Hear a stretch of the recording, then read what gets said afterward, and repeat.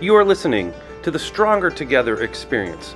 My name is Dr. Matthew X. Joseph, and my goal is to meet with educators across the globe and learn from them, learn with them, because I believe being stronger together allows us to collaborate and support one another's growth. So join me in this episode and all episode to learn stories from educators in the field, sharing their experiences to help us grow and become stronger together. Remember, when we work collaboratively, we take our story and make our path and journey one to learn from.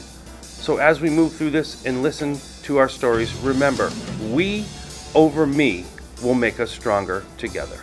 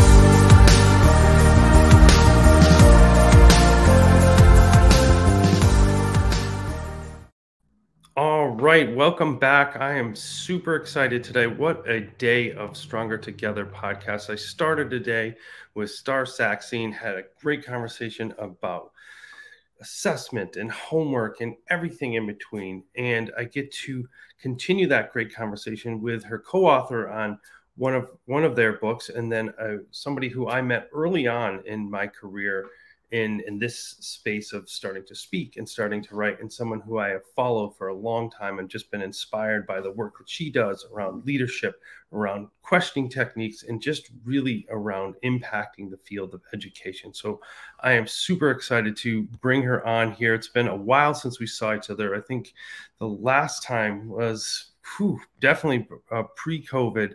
And I'm excited to have a chance to see her again in Nightscape in a couple of weeks. So I'm thrilled to have Connie Hamilton with us today. All the great things you're doing. And you're in Mountain Time Zone now. So for those of you who don't know you, tell us a little bit about yourself and the work you're doing now. Yeah, well, I started off teaching and eventually was an administrator, both principal and at the district level. And I started to do professional development for my teachers in my school district. We didn't have any money to bring in anybody. And I really kind of got the bug for teaching again. Okay. And I felt like it was being fed by professional development. And I was like, I kind of like this. And just neighboring schools, the word started to get out. Neighboring schools would ask me to share some of the things that I've been sharing with my staff, and kind of one thing led to another. And I just got really lucky to be in the right place at the right time a few different times. And so now I do this full time. This is my only job. I consult, I speak, and I'm working on a few different projects with various people. So living awesome. Yeah, we're gonna touch on a few projects, but one of the things that was funny this week was, one, I wanted to make sure to get Connie on. It's been too long, and she's done so many great things. But when we were talking about what to kind of really touch on, it would be like a half-day workshop to go through all the things that she really does and impact. So one that I am really interested in learning more, and I think for our educators out there as well, is around one of the first books I think you wrote. I don't know if it was the first one or not. But hacking questions, because I think for me, when I learned it, and we first met in Chicago, and you were talking about this as a project, I was like, oh, that seems like common sense. But then when I read the book and I heard you speak about it, there's a much deeper impact of getting that, real intrinsic motivation to think and have that voice come out. So I'd love for you to talk about the book, what started it, the thought process down there, and why it's important. Well, as I kind of alluded to before, I was doing some professional learning in my own district, and a lot of it was around questioning. I began to see some patterns in the teachers as I was going in and out of classrooms, and I got really curious about how we could become better questioners. And so I just started reading everything I could get my hands on.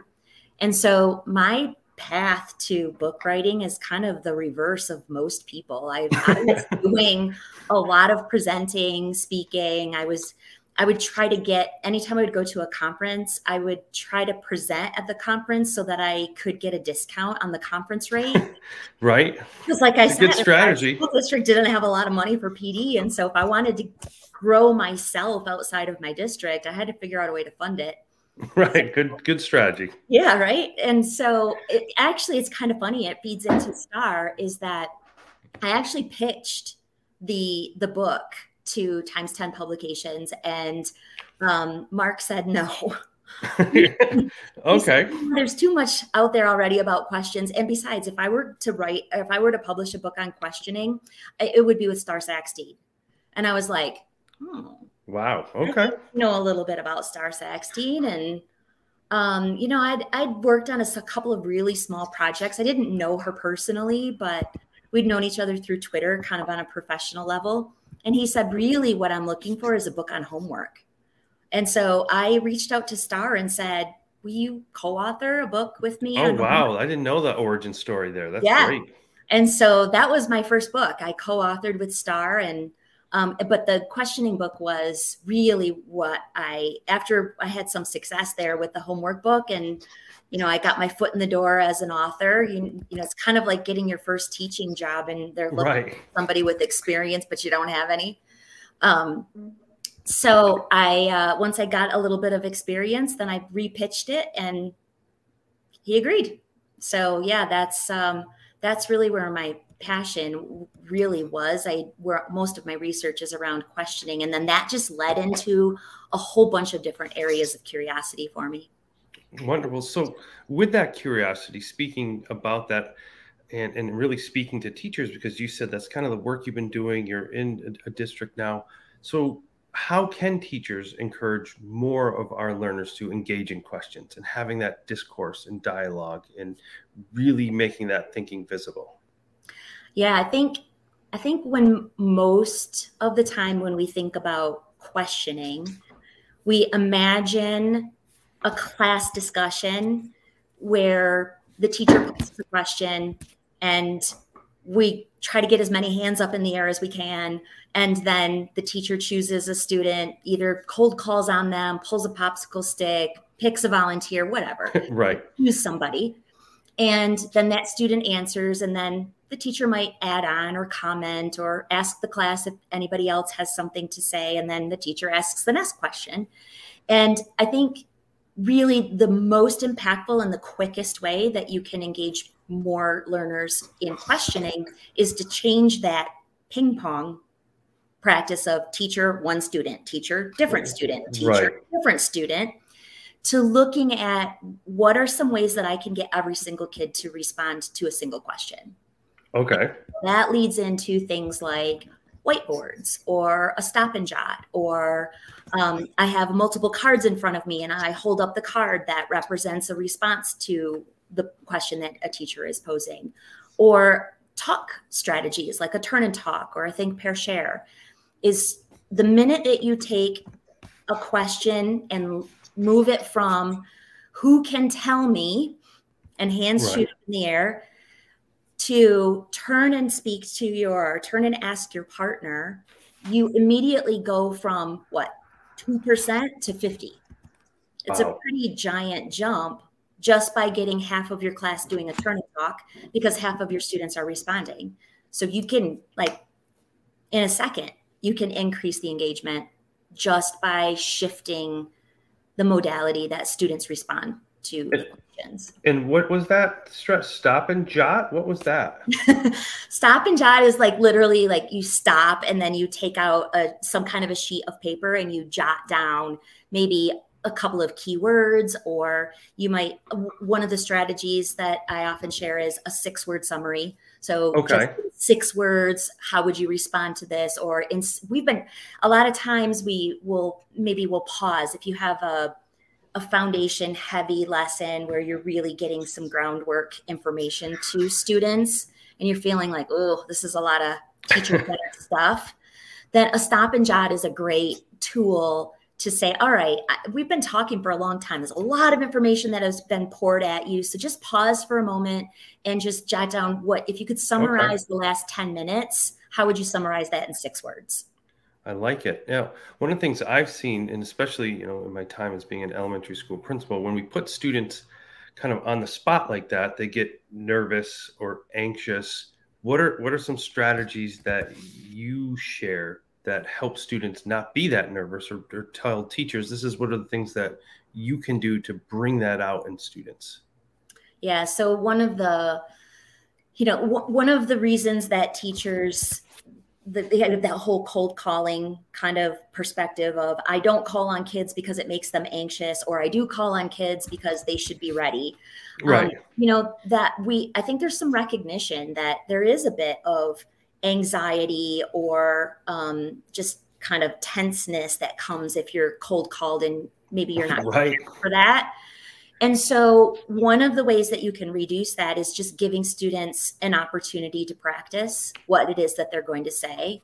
And so if Okay, you that's good. still want to have a student voice, instead of jumping right to selecting one student to respond, maybe again, just going to the turn and talk, but instead of framing it as a turn and talk, frame it into, okay, I'm gonna select somebody to share. And so in case that's you, Right. turn to your partner and share what might be a response that you would give if you were called on. And then from that perspective, if you do have a student that maybe has some confidence issues or is a little bashful, but you want to help them to overcome that anxiety that they have, when they're doing their practice conversation with just their individual student, the teacher can go over and listen in on that specific conversation. And then you affirm the heck out of them. You give them like, Okay. yes, I love that idea. You're Yeah. high-fiving, thumbs up, like, oh, I love that kind of thought. Right. And then you ask permission. May I call on you to share what you just said with the class? I And by like that. asking permission in advance, you're validating that, yes, there's no risk that you're going to be humiliated or the answer is wrong. Like, I got your back. I already heard you once. Right. And it really helps to put the student into that position to be able to say, yeah, it's okay if you call on me. And if they say no, I don't want, no, I don't want to do that, then it also gives you the opportunity to still elevate the status of that student by Sure. asking them, can I share? Do you mind if I share your thinking? Or do you mind if your partner shares your thinking? And so we're still sharing and acknowledging the words of the student. The caution is if the teacher is sharing what an anxious student said or a student that lacks confidence, is you do not want to paraphrase at that time. You don't say Okay. what you wish the student had actually said. You don't beef it up with all vocabulary Right. and use teacher language. You literally parrot exactly what the student said, because the message that we want to send to that student is, what you said is worth sharing exactly the way that you said it. It doesn't need any improvement. It was great just the way that you did it. No, I like that. And I think inherent in what you're saying is about getting students to take more risks. It's about getting students to feel comfortable to share answers without having that cold calling that you started. And in your work, why is it so hard for students to take that risk, to put themselves out there and to possibly not have the right answer to whatever question was asked? Yeah, I think a lot of that comes with how safe they feel on an academic level. And so I don't think there's a teacher in the world that says wrong answers are bad, right? I mean, we all kind Right, of right. communicate to kids like, it's okay to be wrong. But we talk out of both sides of our mouths when we say it's okay to be wrong. And then when a student responds, we say something like, that's not exactly what I was thinking. Right. Or Okay. if we say something like, yeah, you're close. Or if we say, you're on the right track, who can help Matt? Oh, yes. Right. So now essentially what we're communicating is, it's okay to be wrong, but if you're wrong, I'm going to find somebody who's right anyway. Right. And so we really negate that universal message of take a risk, we learn from failure, blah, blah, blah. Like all of that is completely undone when we say things like, yeah, well, I was hoping you would say something different, or no one would say it exactly that way, but you get it. No, I do, and I think that little shift in phrasing that you just talked about is impactful.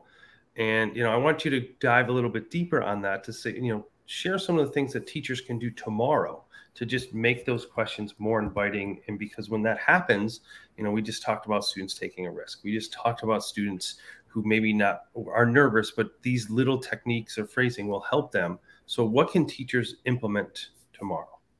Well, I think the first thing is really thinking about how you change your default of how students respond to questions. And instead of the default being one kid at a time, as I kind of mentioned before, make your default be something that is like, it's as if every hand is up in the classroom and you're calling on all of the hands at the same time. So Okay. that's really kind of the first thing that you can do to make your questions a little bit more inviting. The other piece is looking a bit at the semantics of the question and then what happens as soon as the question is dropped. Okay. So one of the things is just to soften questions in a little bit, as in a way that you would expect multiple responses. So like, what might be the theme? Or what are Okay. some possible predictions that could occur? Or what are potential strategies that might help us work through that? And then having some type of a strategy that prohibits students from blurting or shooting their hands up in the air. Right. Because some kids need that additional processing time. And so that increases anxiety too. If I have 10 kids around me who know the answer super quickly, but I have to think about it, then I'm Sure. much less likely to just be like, well, let them take care of it. Right. And kind of to step back and be more Yeah. passive. Yeah. And I would say, I think the other thing that you can do immediately is to get comfortable with letting right responses and letting the aha moment happen over time. We don't have to correct incorrect answers immediately. It's Okay. okay if students sit in a misconception for a little while. You don't want them to leave your classroom Right. at the end of the year with major misconceptions, but it really is okay for students to believe something that you know is inaccurate. Like think of science, right? Okay. If Yeah. you think that something happens in a scientific way and you're sitting back and going, yeah, that's not how it happens. You can allow the study to reveal that for themselves so that students have the opportunity to change their mind with more information instead of saying, yeah, I can see why you might think that, Right. but you might learn it a different way, or yep, we're gonna discover something that's different about that. It's really okay to just sort of let that linger, and then just making a habit of going back to, all right, we've revisited this, we've discovered some things, we've been talking about this. What does this do with our original thinking? Does it make it deeper? Does it make us more committed? Does it make us question our thinking more? Does it completely change our mind? What does exploring this idea or concept do to our original idea? And that also, we do that when your idea is correct from the beginning, because we Okay. want to build a habit of students always going back to, am I more sure now? Am I less sure Right. now? Am I sure that I was wrong? Right. And Right? it's like reflecting on their own work. Yes. And we want that as a habit. We don't want There are times when I'm observing in classrooms that teachers will ask students to rethink or revisit their answer only when it's wrong. And so when a teacher says, how sure are you about that? Or are you sure? Or Right. go take a look at number 4 again. Like, that is teacher code for your answer is wrong. It's right. And so if that is a habit that we bring all of the time, now the students are no longer cueing into these patterns that we have that say, hint, hint, wink, wink, your answer is wrong. Right, go back and look at it. Yeah, we just go back and look at it all the time. And now it's no longer a cue, and it really requires the student to decide, was my original answer correct or was it not? And so one of the things that I often, when I notice that teachers have a pattern in that, I ask them to, just like once a day, twice a day, ask a student, are you sure, when the answer is correct? And see what they do. What happens. Wow. And if they are confused or if they change their answer, that is really a cue to you that you are providing a prompt to them that you might not be intending to do. And that creates dependent learners. Like, they will raise their hand over and over, like, is this right? Is this good? Am I done? Right.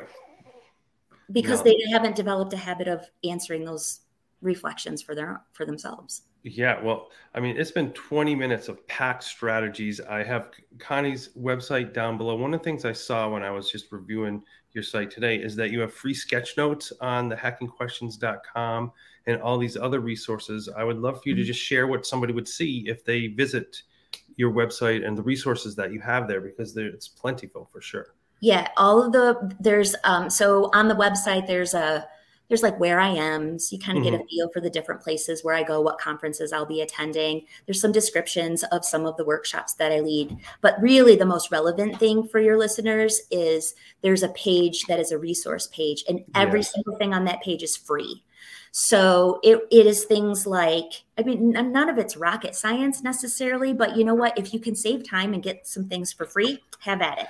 So sure, but it's organized and it's all there. It was great to see. Some clock partners and posters that are free to remind people about how to do student talk, all kinds of stuff. Awesome. And I was so excited, besides to come home today and know that I was have a chance to see you, but I got a nice little package in the mail today. I got this in my hands now for the first time. This is your most recent release. Is that correct? It is, yes. And I'd love for you to kind of dive into this a little bit, 7 mind shifts for school leaders, because we've talked about questions and we talked about in schools, but I think that also comes from supportive leaders. And to have this, I was fortunate enough actually to have a chance to read it before, but now I get to read it as it is intended to be, and as a book and in my hand. So tell us a little bit about what you can get from this book. Yeah, that book is really designed to help us rethink, again, kind of the default. Like, what is our go-to method for solving problems? And the inspiration for that book with Joe and TJ, my co-authors, was COVID. We really began to have some conversations about, look at what we were able to accomplish when our backs were against the wall, when putting things on the back burner or just letting things stew for 3 years wasn't an option. We were able to do things that, if you had asked any leader 2 years before, we would have said, yeah, that'll never happen.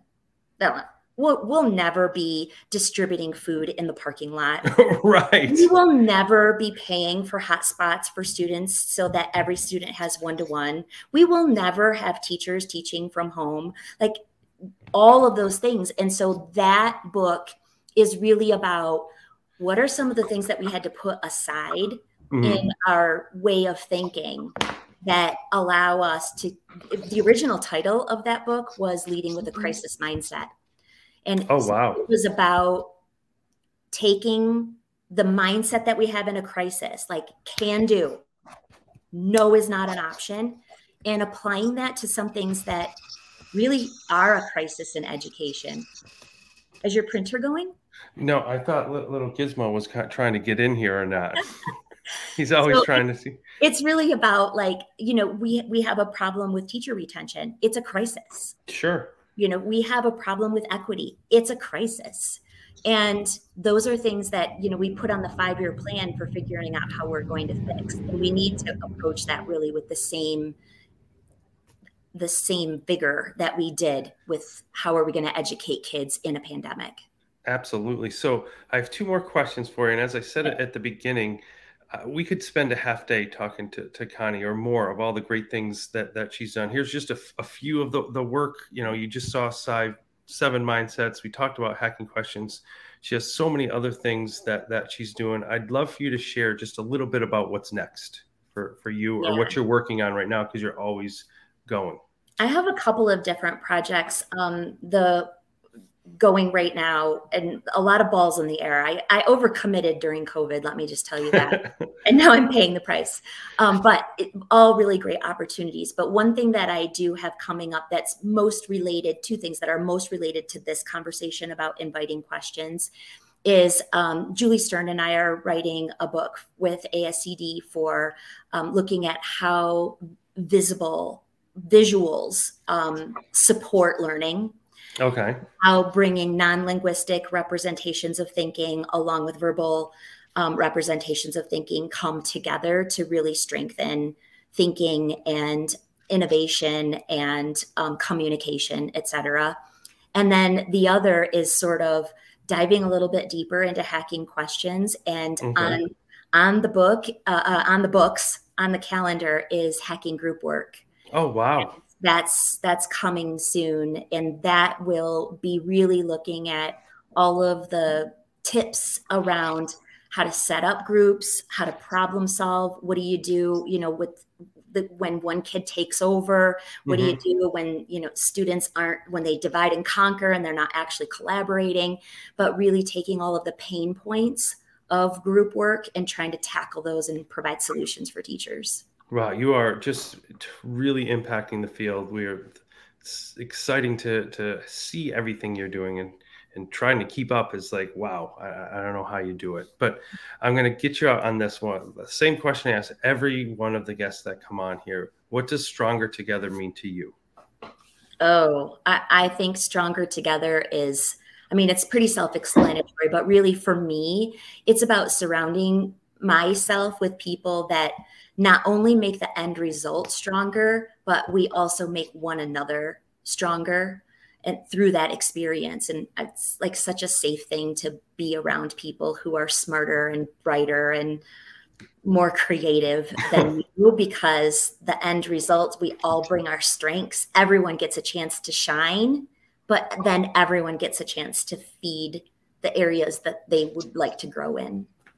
Wonderful. Well, there's so much that we covered in 30 minutes, and it doesn't even scratch the surface. So make sure to check out the website that posted many times. I'll put it back down below here again. So many great resources on hacking questions. Make sure to check out all the work that Connie's doing there. If you don't follow her, make sure to follow her on Twitter and also all the social medias that you can find her, because there's so many great things that you're doing. And I get to see you at Nightscape in a couple of weeks. What are you presenting there?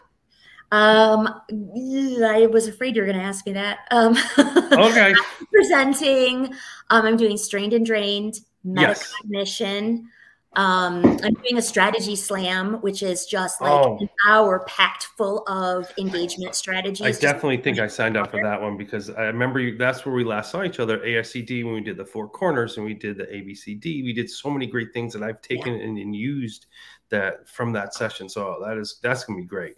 Yeah, that session is just that. Like, how many tools can we put in the toolbox? Yeah, that's wonderful. Well, thanks for fitting us in on your super busy schedule.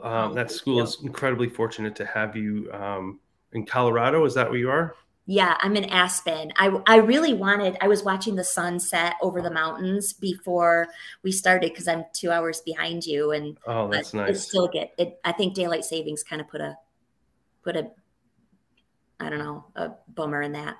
Oh, well, I'm sure we'll get another chance to do that out there because the amount of work you're doing and how many people want to bring you in to support their teachers. So, Thank you. as always, it's great to see you. We'll get to see you in person again. And for our listeners and viewers, continue to put we over me and work together. And I think Gizmo is coming in. He wanted to say hi.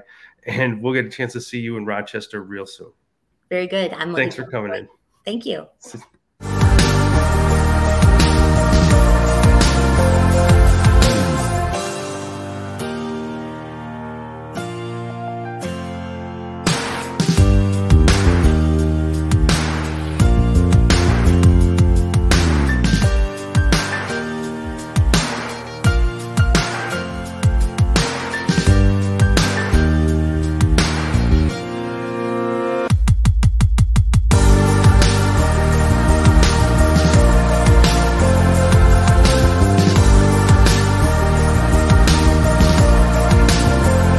It is such a pleasure and honor to learn from educators around the globe. Make sure to continue to tune in to our audio podcast and check out our video podcast by visiting xfactor.link/experience. I would love to hear your story and share with other educators around the globe.